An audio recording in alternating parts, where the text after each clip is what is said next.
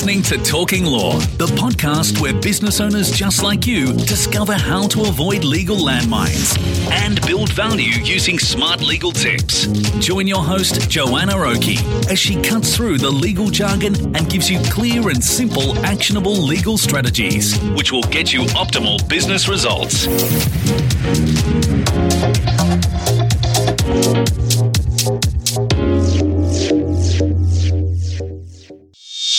Hi, it's Joanna Oakey here and welcome back to Talking Law, a podcast proudly brought to you by our commercial legal practice, Aspect Legal. Now, we are back with the second and last half of this two-part series with Aspect Legal's very own Jelena Milanovic. In this last half, Jelena and I drill into what a force majeure clause is and what they should include.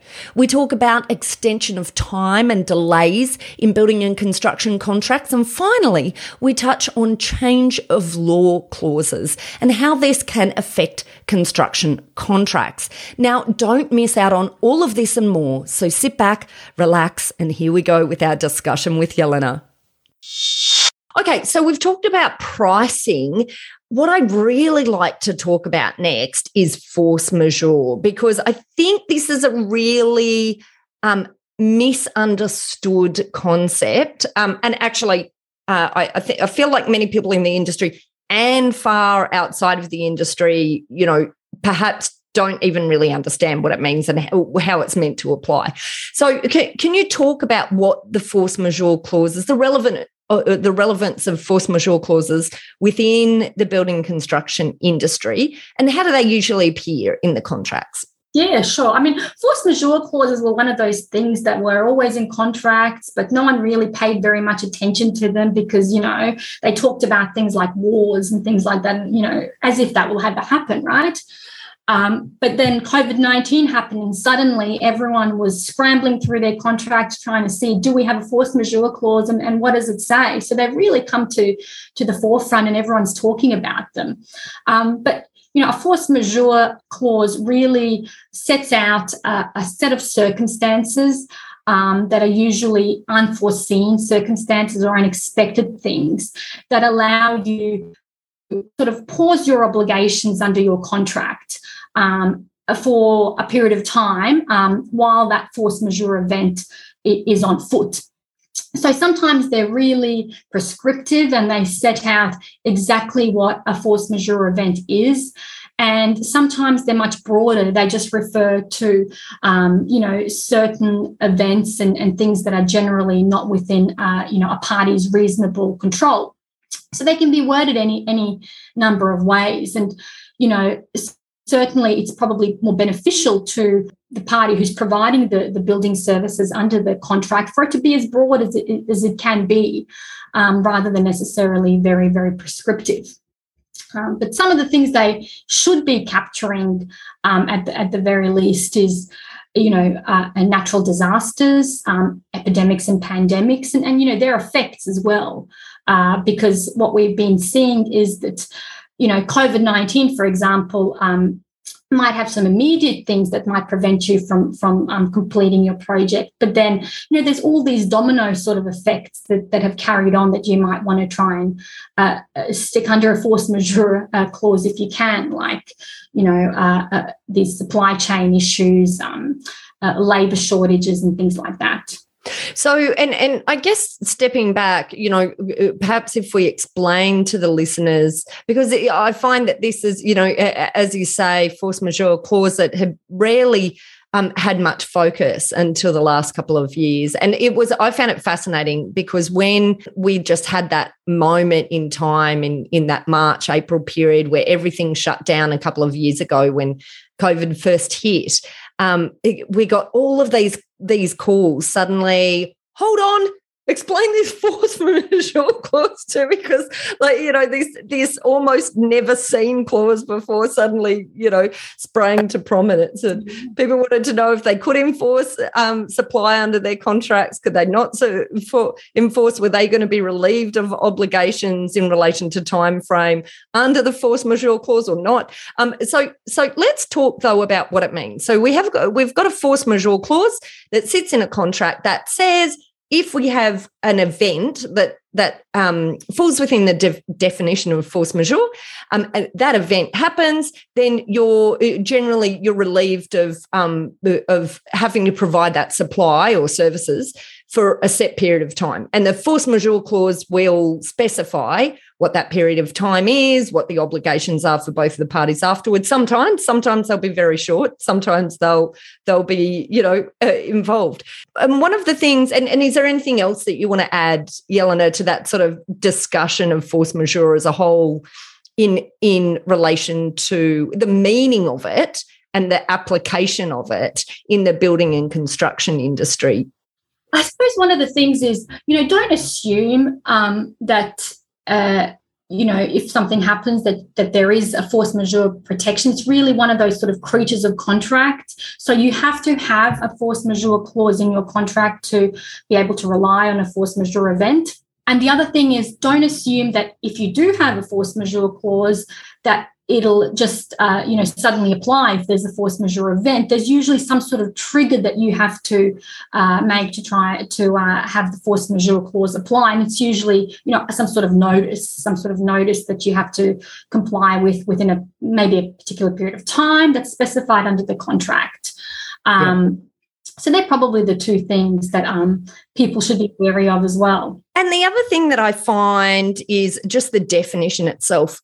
Quite often I find people feel that force majeure must have its own absolute definition. And the reality is, as you said before, it's whatever the contract defines. So, I find that that's something that people don't really necessarily think about before. And when you're setting contracts up, the importance of you thinking through, well, what might be an event that I want to be defined as force majeure? What might be these events that are outside of my control that I might then say I want to be ensure that if these things happened, I'm relieved of my obligation to supply for the period of time that I can't because of this event happening. And usually I find the approaches in contracts are cut and paste without actually thinking through, well, what is the practical application of what we've actually got in here? Yeah, definitely. And, it has consequences, right?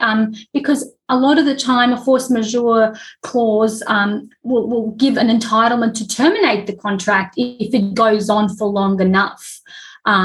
So you really want to think about what are those force majeure events that I want to include and what are the consequences? Are the consequences just being able to sort of put a pause on the contract until the force majeure event sorts itself out? Or, will the parties, one or both, have a right to terminate at the end if it goes on for long enough? Yeah. And I guess on the flip side of all of this, we're talking about how you should set up your contracts from the beginning now to ensure that you're properly protected. But this also equally applies to contracts that might be on foot. It's important that, I guess, for you to understand if someone is using a force majeure clause in a supply relationship with you, it might be that they're not necessarily interpreting the clause in the right way. So don't just accept, the notices under the clause if you haven't taken proper advice and aren't sure that you understand that, the way a force majeure clause is being enacted is actually in accordance with the contract. Yeah, definitely. I mean, a lot of the time, builders, for example, or subcontractors are kind of like the meat and the sandwich, right? They've got this pressure, this upward pressure from their clients, but they're also relying on all of these supplies and they're relying on all of these subcontractors to deliver their obligations under the contract. So I suppose another point that comes out of that is, firstly, if you are having someone that's trying to rely on a force majeure clause on you, to make sure that, you're looking at your contract upstream and seeing if you can sort of make similar sort of reliances there, because it might affect your obligations to your clients. But also when you're setting up new contracts, that you make sure that these clauses all sort of flow down and are back to back, so you're not in a situation where you're stuck because you've got, for example, a supplier that's trying to, rely on a force majeure clause and you've got nothing to rely upon when you're, administering your contract with your client. Yeah. So, it's probably something that people might start looking at again now with the floods that are happening. Yeah, absolutely. All right, so we've talked about pricing, we've talked about force majeure. Well, I think where I'd like to move to next is extension of time and delay, because that sort of fits in well with all of the areas that we've been talking about before. Where are the issues in contracts here, and what should we be thinking about including in contracts to deal with that issue? Extension of time clauses are so important because in projects, time is everything. Time is of the essence, as they say. And a lot of the time, if you don't complete in time, you're gonna be potentially liable for liquidated damages, and they can ratchet up every single day that you're late. So making sure that you've got a clause in there that allows you to extend that end date for completion sufficiently is really important.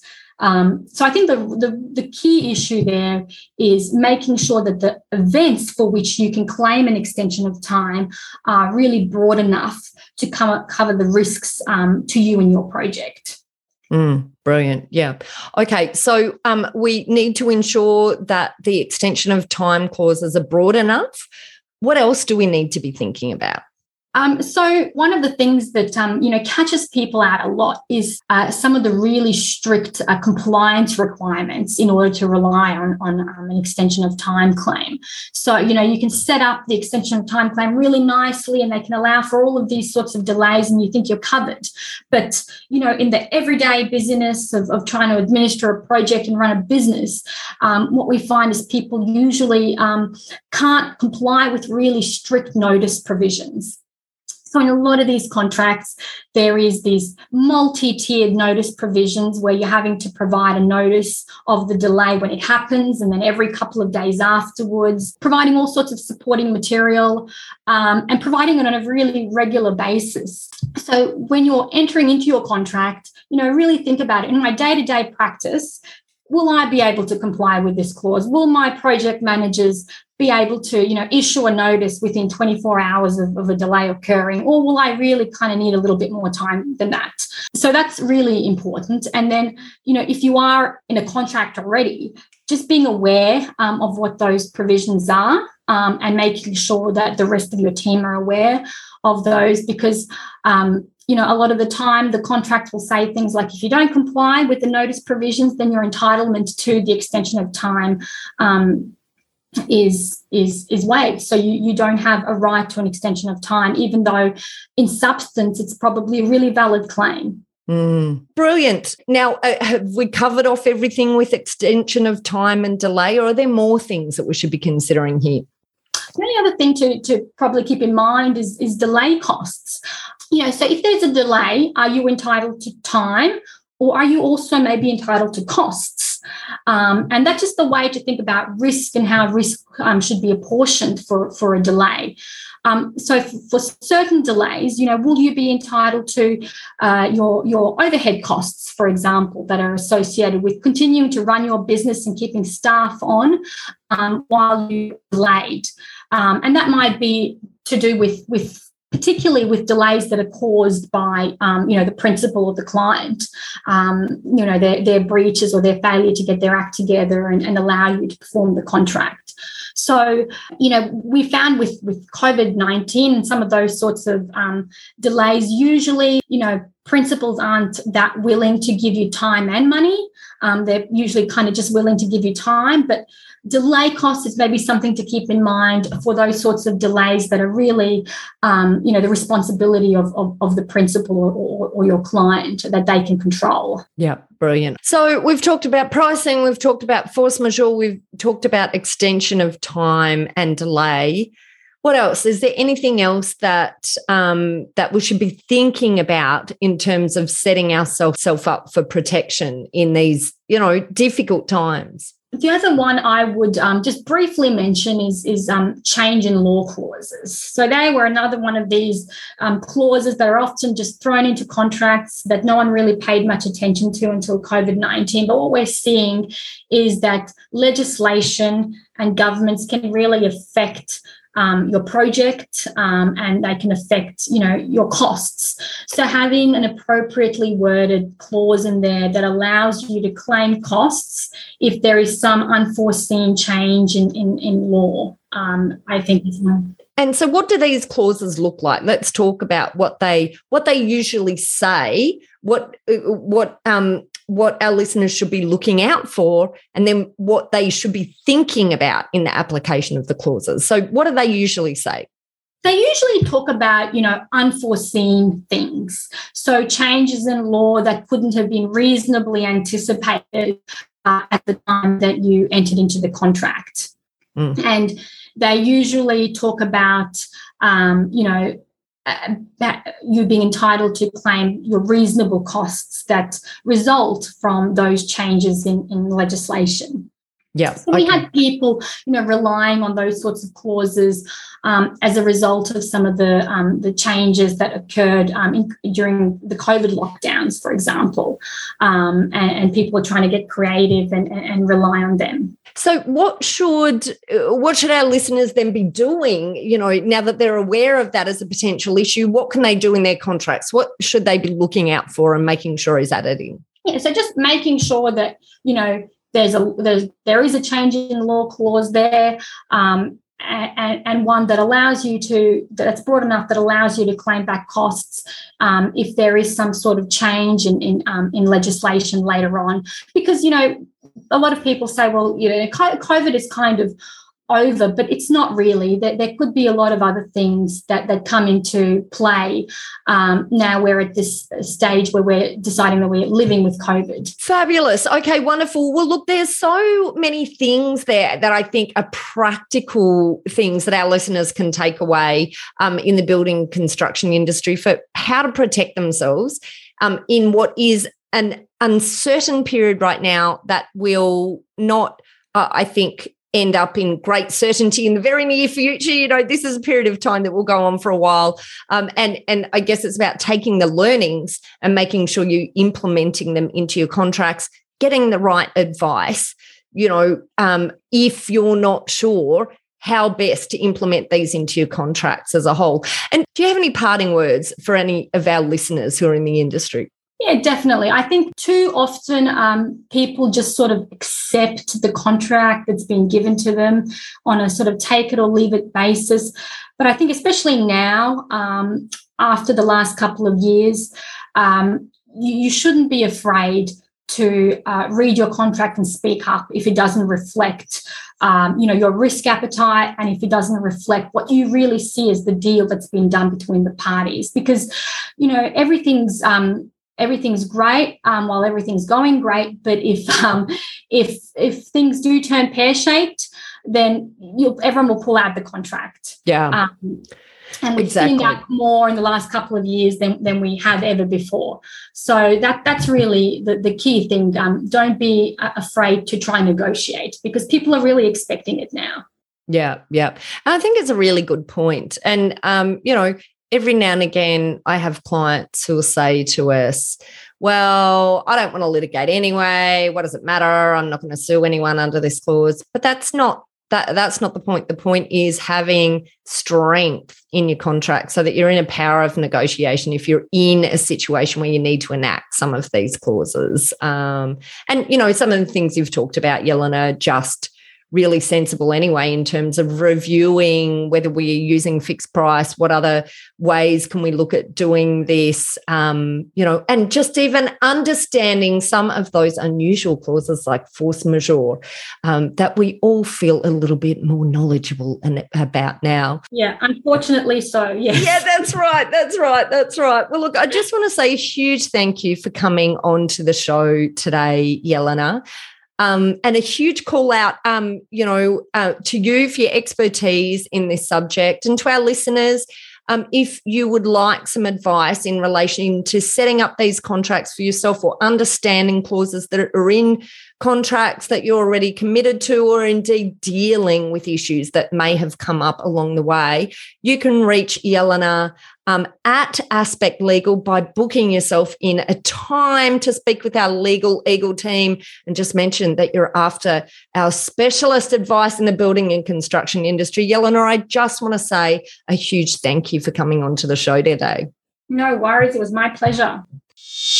Well, that's it for this episode, which was part 2 of our 2-part series with Jelena from our very own Aspect Legal, talking all about building and construction contracts. Now, I hope you enjoyed the second and last half of this podcast series, and make sure you catch more valuable topics around this area and around the legal tips and tricks for law generally in Talking Law. Now, if you're interested in talking to our lawyers about anything related to this topic, then head over either to our website at aspectlegal.com.au or to the show notes, where you can find a link straight to booking a free 15-minute discussion with our legal team. Well, that's it. Thanks again for listening in. This has been Joanna Oakey and Talking Law, a podcast proudly brought to you by our commercial legal practice, Aspect Legal. See you next time.